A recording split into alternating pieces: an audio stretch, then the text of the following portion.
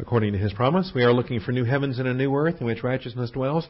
Therefore, beloved, since you look for these things, be diligent to be found by Him in peace, spotless and blameless, and grow in the grace and knowledge of our Lord and Savior, Jesus Christ. Our growth comes through the Scriptures. Join me, if you would, in John chapter 13. Our first Life of Christ class for 2012. Are you still in the same notebook, or you got a new notebook?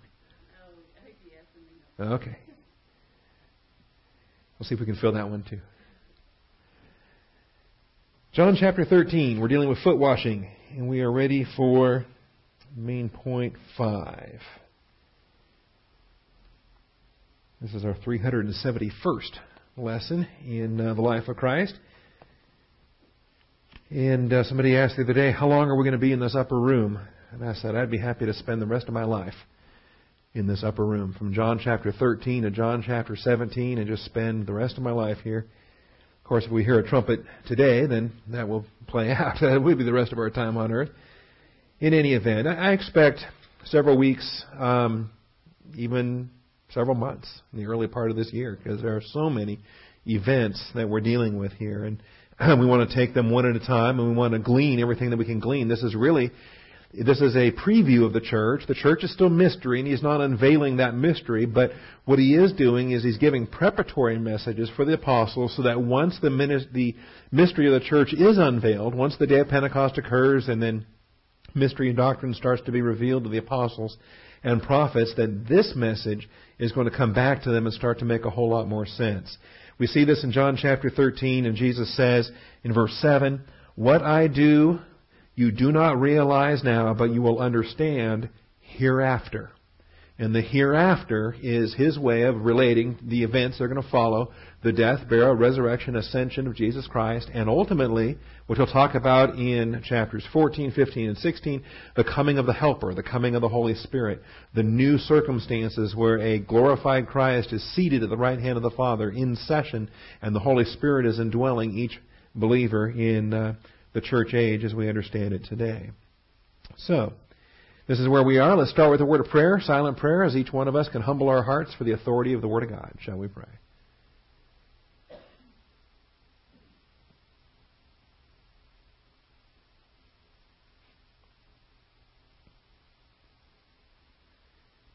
Heavenly Father, we thank You this morning for the truth of Your Word. And as we always do, Father, we want to acknowledge that this opportunity today is only by Your grace.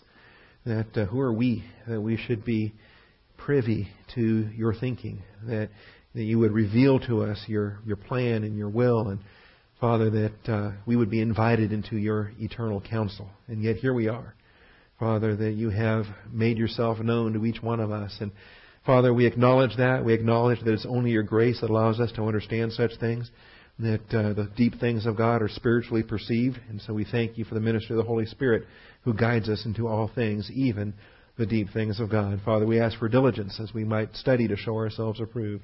We thank You in Jesus Christ's most precious and holy name. Amen. All right. Real quickly, we'll just review the points we've already covered, and then we'll use today to get through point 5 and the subpoints A through E.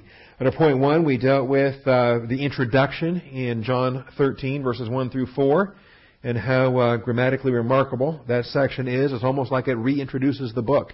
It's comparable to John 1, 1 through 4, as a very extraordinary introduction to a segment of material and all the contrasts. In John 1, He's coming into the world. In John 13, He's getting ready to go out of the world. In John 1, His hour had not yet come, but here His hour had come. In John 1, we're told He came to His own, and His own received Him not. In John 13, we're told that He loved His own, and He loved them to the end. Oh, that's a pattern for us, because we fall short, don't we? We love up to a point, and then we say, well, that's it. No more. All right, I've had it. I've had it up to here. You've gone too far and crossed the line. No more love. Well, we're told, be faithful until death. And what's the pattern for Christ? He loved them to the end. We don't have a point beyond which we say, okay, no more love. Agape love doesn't take into account the merit of the object. Agape love never fails. We understand that from 1 Corinthians 13. All right. And then the other details on this. I almost want to teach this all over again, but the participles in verses 2 and 3 are amazing, because this is all of the things that went into the main verb. The main verb is got up from supper in verse 4. Laying aside his garments, taking a towel, he girded himself. But the background for this, everything that the devil did, the devil having already put into the heart of Judas Iscariot, the son of Simon, to betray him. So the devil has activity that led to this room. But God the Father has activity that led to this room. And the Father, having given all things into his hand, that he had come forth from God and was going back to God. And so we see Satan's plan and we see the Father's plan, and it's all coming together on this night. And of course, obviously, the Father permits everything that Satan's doing in his plan, and the Father uses it for his overall glory. And we appreciate that. All right, that's point 1. If you want to go back and get those materials, you certainly can. Point 2.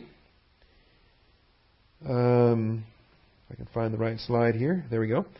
Judas, the son of Simon Iscariot. We gave some background on that. All the guesses as to what in the world is an Iscariot, anyway. And nobody knows. Anybody that tells you they know for a fact is very confident about what they are calling a fact. But it is truthfully a guess more so than a fact, and gave you some information related to that. Point 3, foot washing is an illustration of spiritual cleansing. And that's the whole point here, is that we have had our bath. We don't need a bath again. We just need the foot cleansing. We need the confession of sin. And the difference between the cleansing we receive the moment we're saved, which is comparable to a bath, a complete body bath. Peter asked the Lord, everything. Wash my hands, my feet, or my head and everything. And Jesus said, no, he who has bathed needs only to wash his feet, but is completely clean. And you are clean, but not all of you. All right, because your feet are still walking around on this earth.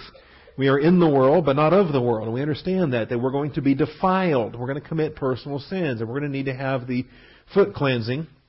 So we pause for silent prayer before every Bible class.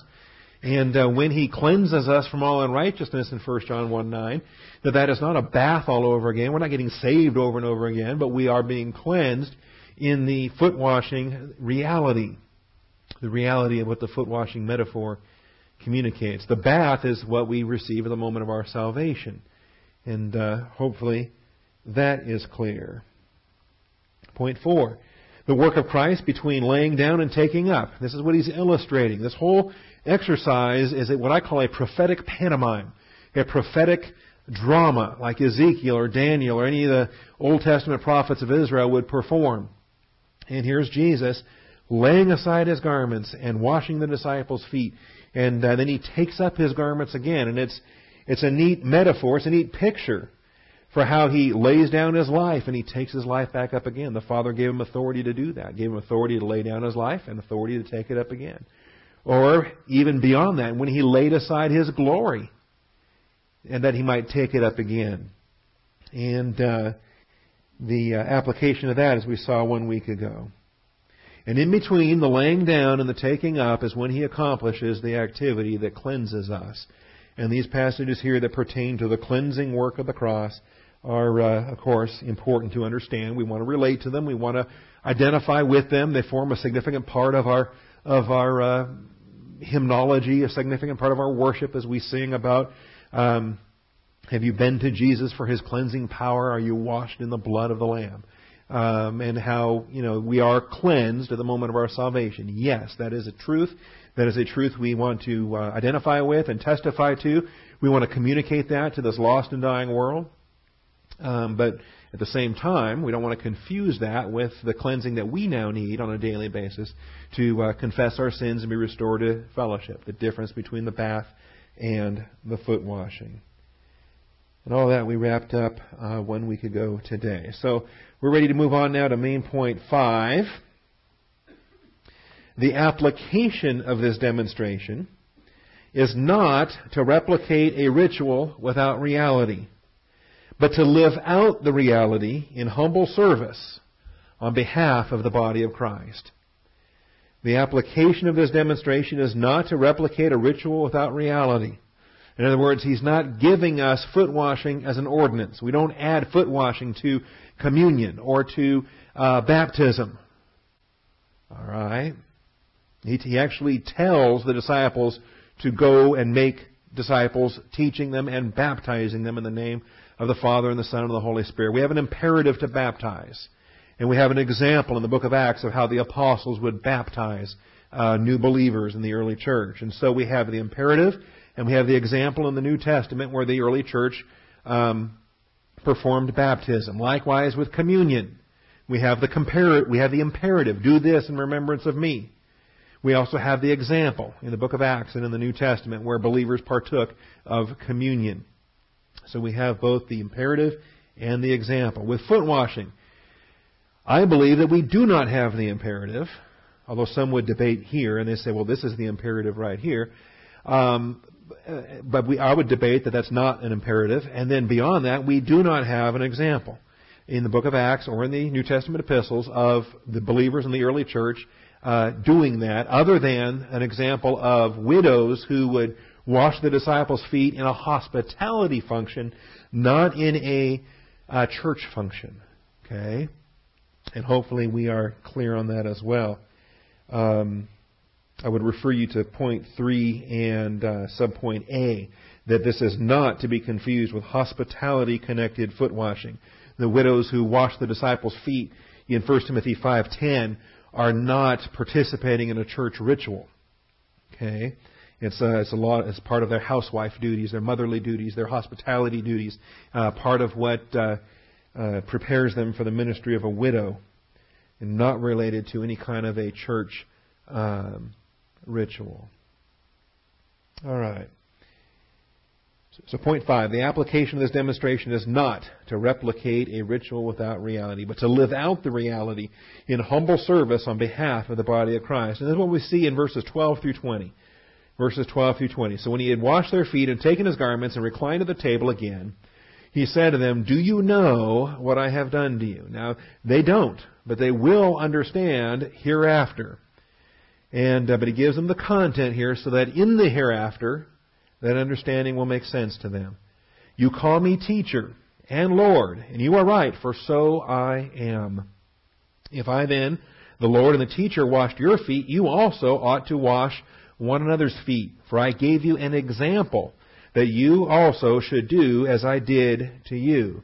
Now, it's the example that they're to follow, not the specific illustration. "Truly, truly, I say to you, a slave is not greater than his master, nor is the one who is sent greater than the one who sent him. If you know these things, you are blessed if you do them. I do not speak to all of you. I know the ones I have chosen, but it is that the Scripture may be fulfilled. He who eats my bread has lifted up his heel against me. From now on I am telling you before it comes to pass, so that when it does occur, you may believe that I am. Truly, truly, I say to you, he who receives whomever I send, receives me, and he who receives me receives him who sent me." All right, now this is the total context of what we're going to cover today related to this in subpoints A through E.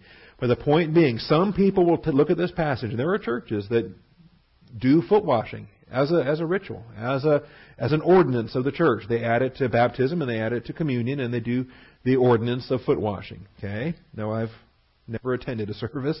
I've thought about it just as a visitor, just to see how they do it and what it's like, and get my feet washed while I'm there. But I've never done it, and I've never gone there. And I want to be clear. I don't want to mock. I don't want to be critical of churches that do that, because they have a biblical basis for doing so, and it's this chapter right here. It's if I washed your feet, you also ought to wash one another's feet. And so if they take that at face value and don't understand that there's a principle being communicated, then they will apply the ritual and perhaps not even see the principle. Hopefully they are seeing the principle in addition to applying the ritual. Okay? But I'm going to stress, and I think I'm going to demonstrate pretty clearly, that the ritual is not what's being focused on here. That it's the reality of the humility towards one another. That the unwillingness to be of service to one another is an attitude of pride that's unbecoming a disciple. That's an attitude that a disciple who says, "Well, I'm not willing to serve my brother," well, then you're not willing to imitate Christ, and you view yourself as superior to Christ. And that's the application. Okay? And it's in the recognition that it's something new being taught that's not previously understood. Okay? So, we'll stress that as well. The application comes to exist in the hereafter. The application comes to exist in the hereafter. He asks them, do you know what I have done to you? Do you know? And the truth is they don't know. He already told them they're not going to know until the hereafter. Again, that's verse 7. What I do you do not realize now, but you will understand hereafter. And it's not... Some people say, the people that defend this practice say, well, the hereafter is verse 12. That before he washed their feet, or while he was washing their feet, he says, you'll understand hereafter, as if that's going to be in just 5 minutes when he puts his robe back on and then says, okay, now you obviously have it all figured out. Okay? No, he still asks, do you know? They don't yet know, and they're not going to fully know. Because remember, the application is they're learning 1 John 1:9 before there's a church age. They're learning about confession in the church before there is a church. All right? So they can understand what this is about. The church is not going to have a sin offering, a guilt offering, a trespass offering, a peace offering. It's not going to have a Levitical structure. And these disciples have no way to know this on this night. Okay? They're getting church age information ahead of time before the Holy Spirit comes that will bring to their remembrance all the things that are being spoken of in these chapters. That includes 13 through 17. All right. So the application comes to exist in the hereafter. And it's hard, but I'd encourage you, just put yourself in their shoes. More and more, put yourself and say, if I was an Old Testament believer and I didn't have a New Testament, okay, what would I know about the gift of pastor-teacher? Nothing. What would I know about the church? Nothing. What would I know about the body of Christ? Nothing. What would I know about in fellowship or out of fellowship? Nothing. All right? The whole idea of carnality versus spirituality, our perspective of it is a church age perspective of it. Their perspective of it would be a clean versus unclean ceremonially as to whether I'm eligible to participate in temple functions, whether I'm eligible to participate in Jewish rituals and feasts and holidays and observances and occasions and so forth. Okay? And that's entirely different than in fellowship, out of fellowship, or walking in light or walking in darkness.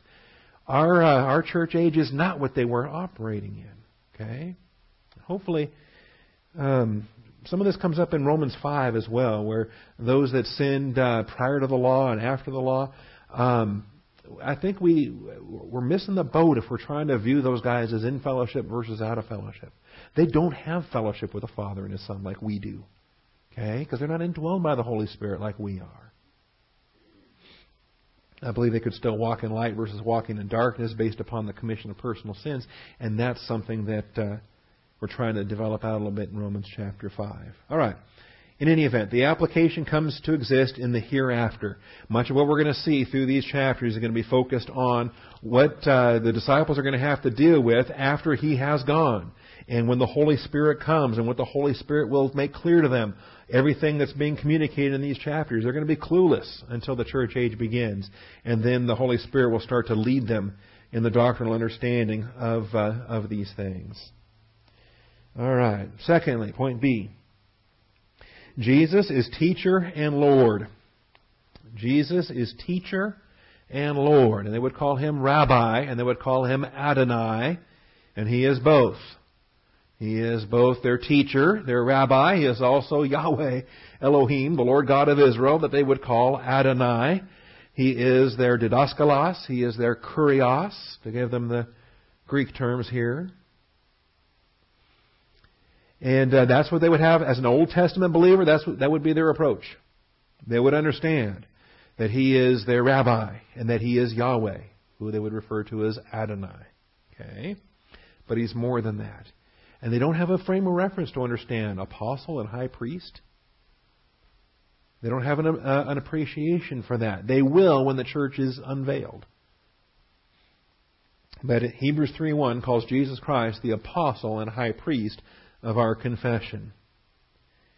And what's happening here in this upper room discourse, the apostle and high priest of our confession trained the first apostles to go forth and establish the foundation of His heavenly calling. The foundation of His heavenly calling. And on the slide I have John 13, verses 13 and 15, and I would also add to that verse 16 and 20. The idea of sending. The one sent is not greater than the one who sent him. And he who receives you receives me, and who receives me receives him who sent me. Okay? The idea that these are apostles. These are sent ones. These are going forth with a divine commission. So you call me teacher and Lord, and you are right, for so I am. For so I am. Hebrews 3:1. Hebrews 3:1. You ever have a verse in the Bible that you just wish was longer? Right? Or a verse in the Bible that didn't develop it any further and moved on to something different in verse 2 or the very next verse, and you wish there were about 10 more verses in between verse 1 and verse 2. I would really love that. It says, Hebrews 3:1, therefore, holy brethren, partakers of a heavenly calling, consider Jesus, the apostle and high priest of our confession. Wow, tell me more. Okay? And it does to a point. In the verses that follow, it tells us more, but it tells us more related to the contrast with Moses. It tells us more with relationship to our priesthood in Christ. But still, I would want more.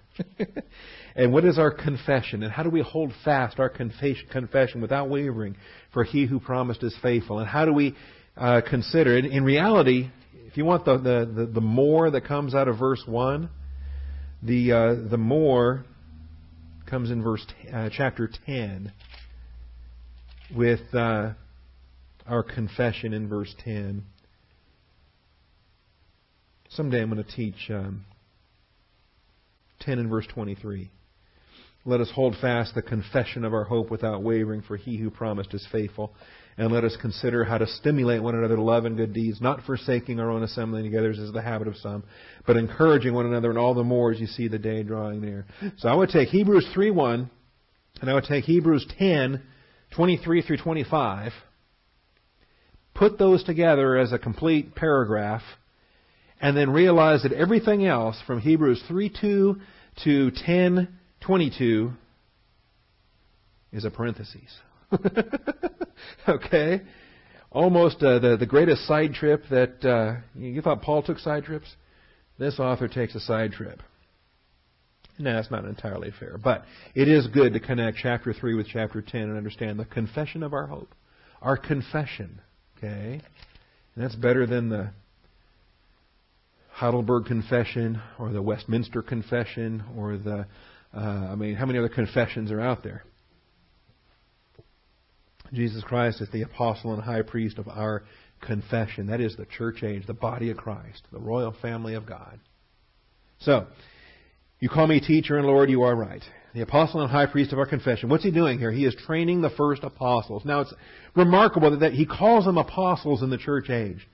The 12 apostles of the Lamb are these. And it's remarkable. He doesn't lift them up as prophets. He doesn't lift them up as priests. None of them qualified as priests. Jesus didn't qualify as priests. He didn't assign them work as judges. All right. Israel's going to have prophets and judges again in the tribulation, in the millennium. But he calls them as apostles.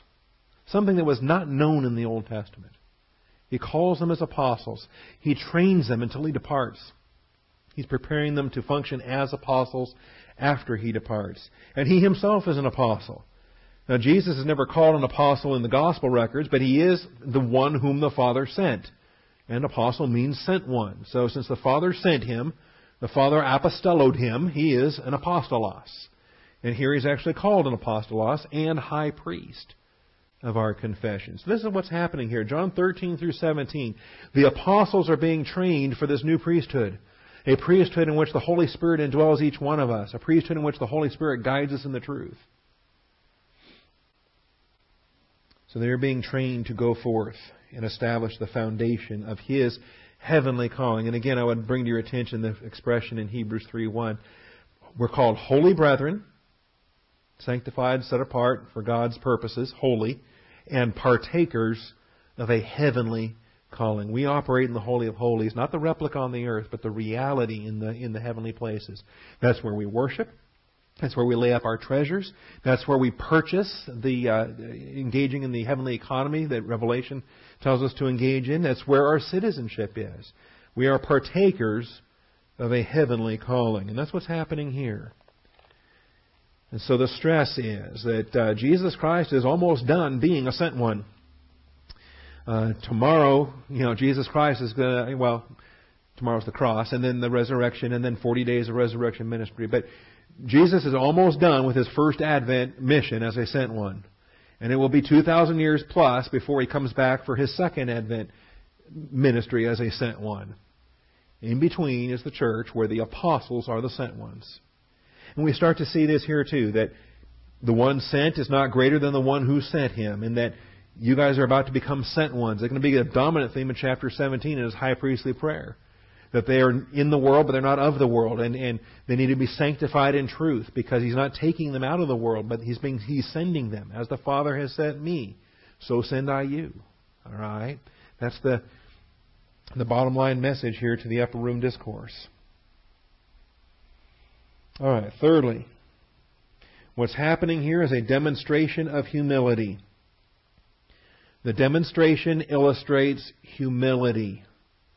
And when He tells them to go and do likewise, He's not telling them to replicate a ritual. He's telling them to live the reality.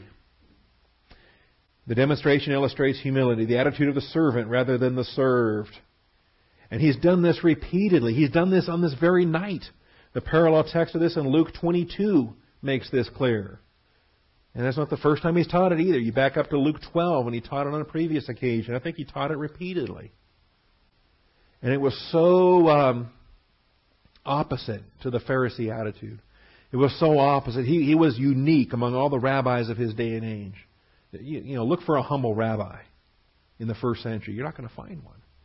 They get the rabbi title by being, not by being humble, but by being lifted up. So if I then, Lord and teacher, washed your feet, you also ought to wash one another's feet. The principle being verse, I gave you an example, a type. Understand typology. We saw that in Romans 5. An illustration. It's a for instance. So don't confuse the for instance with the reality. Okay? That you should do as I did to you. Truly I say to you, a slave is not greater than his master. And we've got to ask ourselves this. Anytime pride says, I don't like that. Anytime a test comes and I feel like, why should I go through that? Why would I be assigned that? Just stop that arrogant question and ask the follow-up question. Why should I not? What privilege am I claiming that entitles me to be immune or exempt from such testing? Why do I think I'm entitled to avoid that when Christ did what He did? And I'm not above Him, am I? Do I have some kind of privilege He didn't have? Who am I? This very night now, if you remember, we looked at this not too long ago, Luke 22:27, a couple weeks ago. Luke 22:27. In the previous episode, when the Passover was prepared and the disciples contend about greatness, remember that episode? And they're all a dispute among them as to which of them was regarded to be the greatest. He says, that's not how we operate. The kings of the Gentiles lord it over them, and those who have authority over them are called benefactors. That's not our role. We don't lord it over anybody. And we're nobody's benefactor. It all comes from God. The same grace I receive is the same grace you receive. But it's not this way with you. The one who is the greatest among you must become like the youngest, and the leader like the servant. Servant leadership. I got to tell you, when you contrast Israel with the church, you didn't see it in Israel like you see it here in the church. Okay? When you look at the princes of Israel, you look at the leaders, you look at the kings and the judges and so forth. Did we have examples of humility there? Sure, we had examples, but it wasn't commanded and it wasn't expected everywhere the way it is in the church. For who is greater, the one who reclines at the table or the one who serves? I mean, we understand that. You go to a restaurant, who's paying who and who's in charge? Okay? You know, I'm paying for this. That waiter's going to give me what I want. All right? Then they better, because I'm paying for it. And if they want a tip, especially. Okay? I give good tips because I remember what it was like to be a waiter all those years. But the point is, I'm paying for it. I call the shots. Right? That's how the world works. That's the world's version of the golden rule. Right? He who has the gold makes the rules. That's the world's version. Okay? That's the world's version of the golden rule. And Jesus says, no, it's the one that serves. I came to serve. Is not the one who reclines at the table, but I am among you as the one who serves. So what is your example? What should you be doing? You're here to serve. So many believers have this dominion mentality, this kingdom mentality. They want the crown now, but the cross always precedes the crown. And the church age precedes the millennium. We've got to understand that. All right. And it was not only on this night in the upper room, but previously, you go back to Luke 12, he taught them this before. I think he taught it to them repeatedly. Luke 12:37, about being ready. Be dressed in readiness and keep your lamps lit. Be like men who are waiting for their master when he returns from the wedding feast, so they may immediately open the door to him when he comes and he knocks. You know, we got to be ready. It means we're standing at the door. It means that we're awake. We're not asleep. He's not knocking on the door and pounding on the door and waiting out there in the cold. But we actually see him as the door approaches.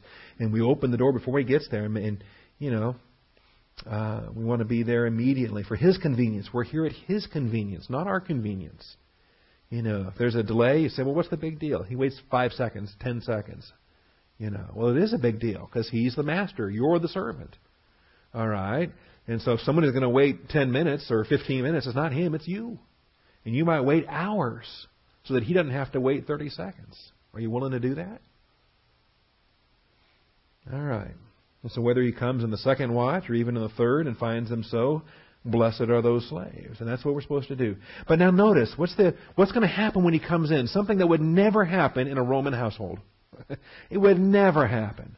Here comes Caesar from the forum. And his slave is there at the door. And his slave sees him approaching. And his slave opens the door. Is Caesar going to come in and gird himself with a towel and serve that slave at the table? Okay. He says, blessed are those slaves whom the master will find on the alert when he comes. Truly I say to you, he will gird himself to serve and have them recline at the table and will come up and wait on them. Wow. The master's going to do that to these faithful slaves? That's a shock. Okay. The Romans did have one day a year that they did this, the Saturnalia feast. They had one day a year where for one meal, the lord of the house and the lady of the house would serve the table for their slaves. But it was kind of a formal tradition and not in any way abused. Because the slaves knew that tomorrow it was back to normal. And they were not going to do anything too insulting to their master. But the God of the universe says He's going to do this when He returns to those faithful and sensible slaves that are blessed, that are prepared and watching. What a delight that's going to be. So, we want to have the attitude of the servant. We want to have the attitude that, and it's a snare, and we got to remind ourselves, constantly, we're here to serve. We're not here to be served in every capacity. Pastors have to be mindful that pastors can get misoriented and prideful in different things, and it's wrong. The moment they do, they start to go down that road of pride. Okay, we want to avoid that. Now, again, I just want to stress that this is not the ritual that's commanded. This is the principle of humility that's commanded. And it's commanded over and over again. It's expected of us. We're to be imitators of God as beloved children. Let's look over at 1 Corinthians. I'll show you here 1 Corinthians 11. I think this is conclusive. That what he gave, the only ritual he gave, is the ritual of the Lord's table. There's nothing in here that talks about foot washing. 1 Corinthians 11:23, I received from the Lord that which I also delivered to you, that the Lord Jesus, in the night in which he was betrayed, washed the disciples' feet and commanded that we wash the disciples' feet. No. Took bread. And when he had given thanks, he broke it and said, this is my body which is for you. Do this in remembrance of me. Do this in remembrance of me. All right? Different phraseology, different expectations than foot washing. Same way he took the cup also after supper, saying, do this in remembrance of me. As often as you do this, in remembrance of me. All right? Anything here on foot washing? No, not a thing. It wasn't a ritual he was giving. It was a pattern he was giving. It's an illustration. And we're to serve one another. All right? We're to follow that example. So the attitude of the servant, and that's what we're supposed to live out. Point 4. Knowing a doctrine, or D, I'm sorry, not 4, D. Knowing a doctrine is only step 1. Making application is where the blessing of inner happiness is produced. John chapter 13 and verse 17. In fact, the book of James says that if you're a hearer and not a doer, you are self-delusional. Knowing a doctrine is only step 1. Making application is where the blessing of inner happiness is produced. John 13:17.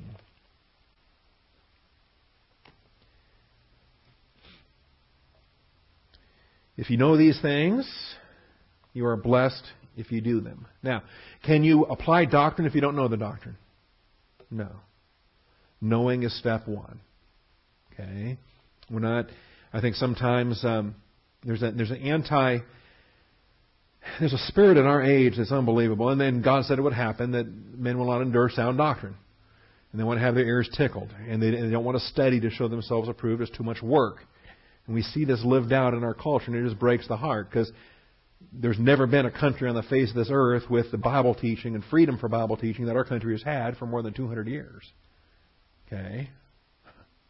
And yet now we got this spirit that just is dismissive of doctrine, dismissive of Bible study. It's about the fellowship, and it's about the community, and it's about and they say, and then they're throwing the baby out with the bathwater, and they're rejecting the study so that they can serve. Okay? Well, I would tell you that you can't serve if you don't have you can't serve effectively, you can't serve properly without the doctrinal foundation upon which why you're doing it. All right? And so, if you know these things, that's step 1. But you are makarios if you do them. Makarios, happy. This is the blessing of the inner happiness that we have in the Beatitudes, that we have throughout the New Testament. This is not eulogeitos blessing. This is makarios happiness blessing. You are happy, blessed, if you do them. All right, so knowing a doctrine is only step 1. Making application is where the blessing of inner happiness is produced. And all the things, and all the dissatisfaction that's out there, and all the frantic search for happiness, and believers that allow themselves to get their eyes off the Lord, and then wonder, well, why am I not happy? And I'm not happy with my boss. I'm not happy with my job. I'm not happy with my wife. I'm not happy with my marriage. I'm not happy with my kids. I'm not happy with my church. All right, I'm not happy with my car. Whatever it is. And since I deserve happiness, my personal happiness is idol number 1 in my universe, then obviously I need something else. A new job, a new car, a new wife, a new whatever. I need to just, because I deserve to be happy. God wants me to be happy. Okay? We were talking about that in our training this morning. William Lane Craig preached about that a couple weeks ago. He said, the plan of God is not crafted around your happiness. God did not create us to be happy. He created us to glorify His Son. And that's going to happen as we're tested, as we're tried, as we're matured, as we're made sorrowful. He was made sorrowful. He learned through the things that He suffered. A day will come when there will be eternal happiness, when former things no longer brought to mind. But we're not there yet. We're not there yet.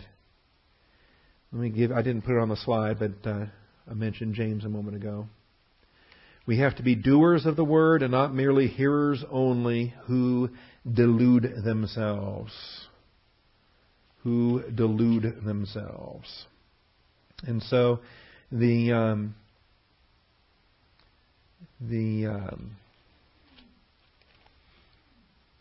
where is that verse? 123? Thank you, sir.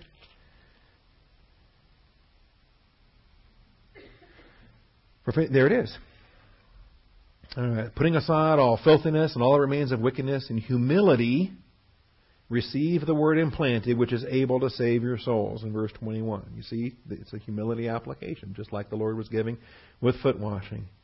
With humility, or in humility, the sphere of humility, receive the word implanted, which is able to save your souls.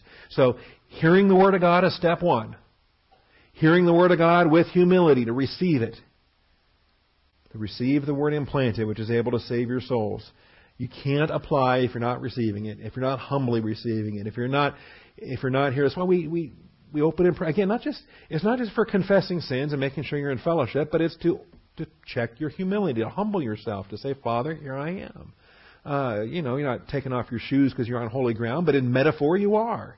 You're humbling yourself, saying, Father, man, I'm before this burning bush right now, and you're going to speak to me. Isn't that awesome?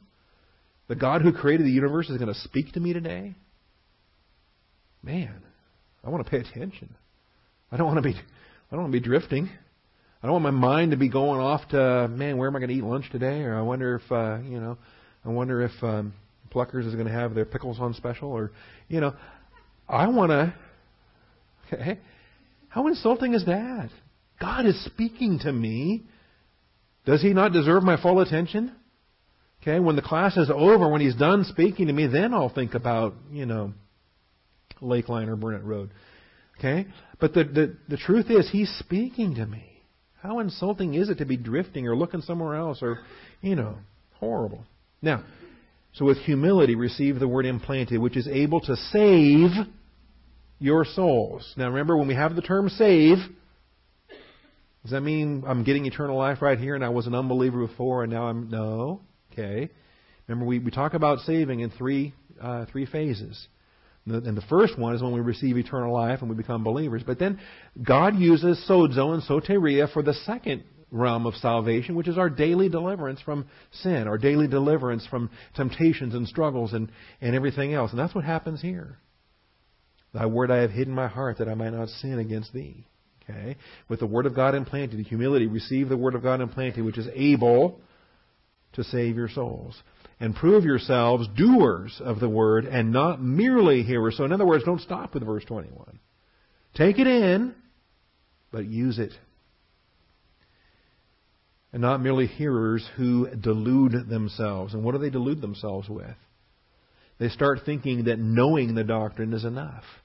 They start thinking that having all this knowledge is going to score points. And so if anyone is a hearer and not a doer, he is like a man who looks at his natural face in a mirror, and he's forgotten. He's forgotten. Why did God save you? And what's expected? That we're supposed to be a doer, not just a hearer. We're saved unto good works, prepared beforehand that we should walk in them. So on your slide there, and I'll go ahead and add it to my notes so that we get it printed appropriately. Let's go ahead and add to that in James chapter 1 and verses 21 through 25. It needs to be connected to that. And you'll notice again, this man will be blessed in what he does. We have that blessing there in verse 25. You want to be happy? Trust and obey. Right? There's no other way to be happy in Jesus. Receive His happiness. Quit insisting on what you think is going to make you happy. Just get in the plan of God and embrace the provision of His happiness that He's promised. Okay? All the Makarios blessings of the Beatitudes. Just walk in the light, and you'll see that attitude of happiness there. All right. Finally, the point E, the apostles will be sent forth even as Jesus Christ was sent forth. The apostle and high priest of our confession, trained 12 men, the apostles of the Lamb, and He sent them forth. Matthias didn't know it until after the ascension, but he was sent forth as one of the foundational apostles of the church. And by the way, you and I are sent, aren't we? We don't have apostles anymore. Who do we have now? Us. Okay? And it's kind of, you say, well, that's depressing. No, not at all. Not at all. Are you kidding me? The apostles laid the foundation. We're doing greater things. We're doing absolutely greater things. The apostles didn't live to see the Reformation. They didn't live to see the Protestant church. They didn't live to see the fully developed eschatology of dispensationalism. They didn't live to see the final capstone of the body of Christ. There are a lot of things the apostles didn't see. What a joy that we have to see these things. John 13:20, He who receives whomever I send receives me, and he who receives me receives Him who sent me. And the corollary to this, by the way, which encourages us in our gospel message, is that when we are rejected, don't take it personally. Because He's not rejecting you, He's rejecting the one who sent you. Okay? Rejecting Christ. And you don't take that personally. You just stay faithful. This will become a theme in the high priestly prayer of John 17. John 17 and verse 18.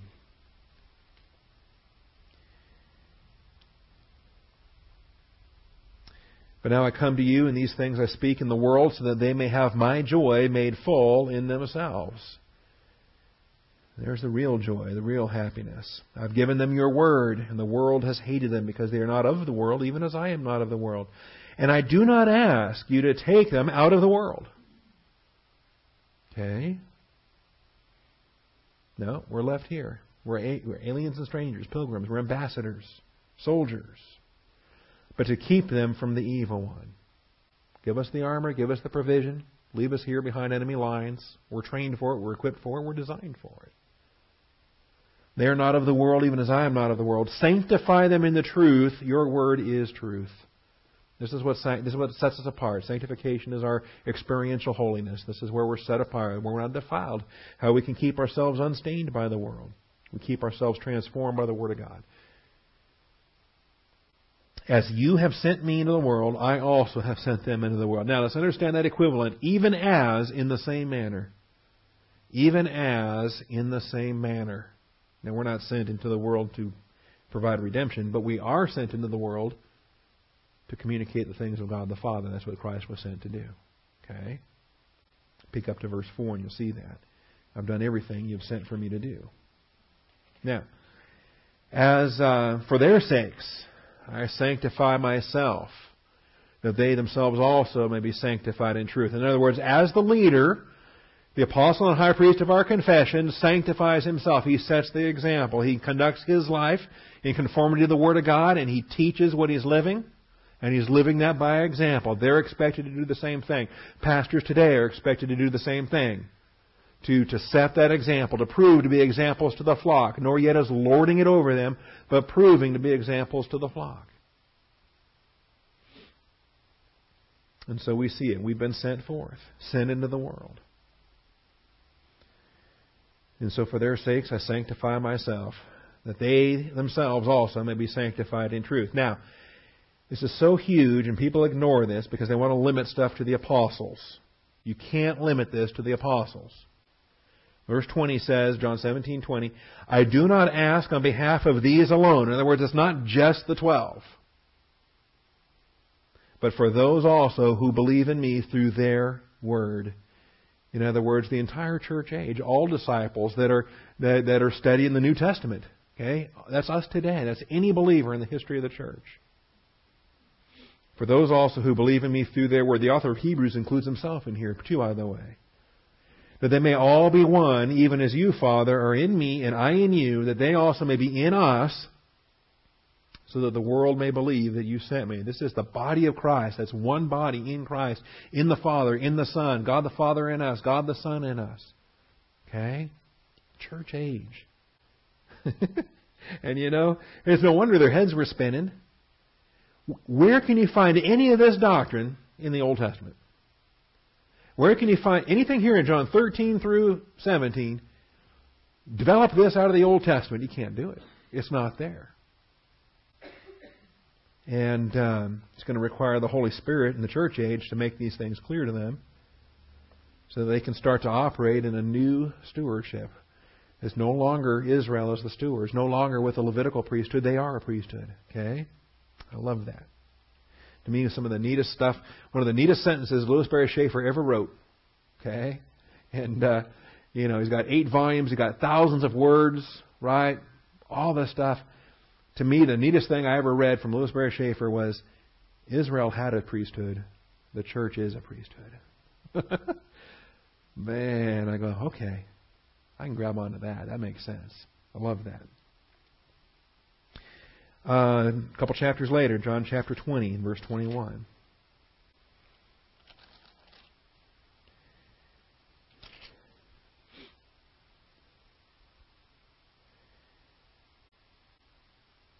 And here he's appearing to him. Thomas is missing, but nevertheless, he's appearing to him, showing them both his hands and his side. And the disciples then rejoiced when they saw the Lord. And so Jesus said to them again, Peace be with you, as the Father has sent me, I also send you. And when he had said this, he breathed on them and said to them, Receive the Holy Spirit. The apostles of the Lamb, being commissioned by Jesus Christ, eyewitnesses of the risen Savior, and commissioned with apostolic warrant to lay the foundation of what would become the church here in some 50 days. A couple other places in Luke 9:48, Luke 10:16. Grab these real quick, and then we're complete for today. Luke 9:48 and 10:16.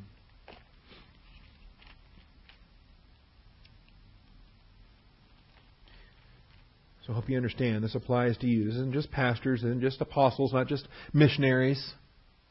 It's every believer. It's everyone who becomes a disciple of Jesus Christ in the church age. You are a set one. And as you go, you have this capacity, your ambassadorial function.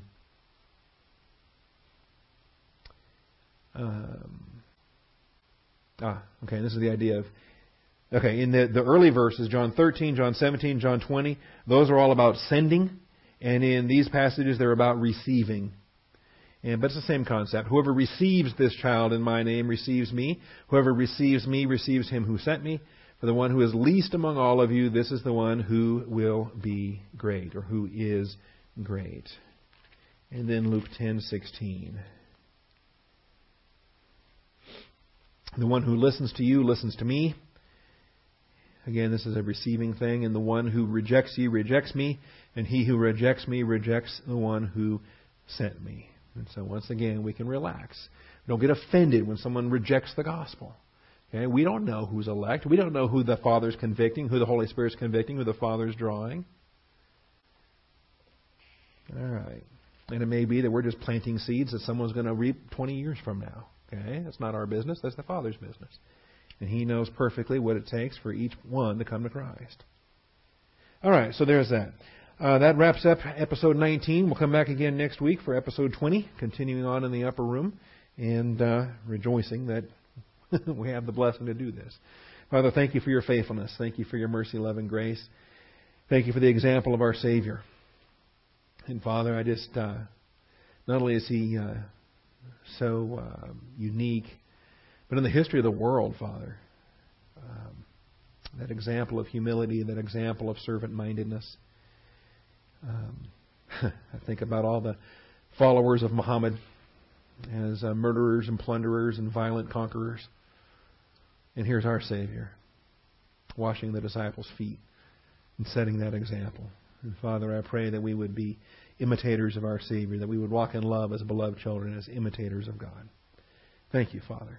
In Christ's name we pray. Amen.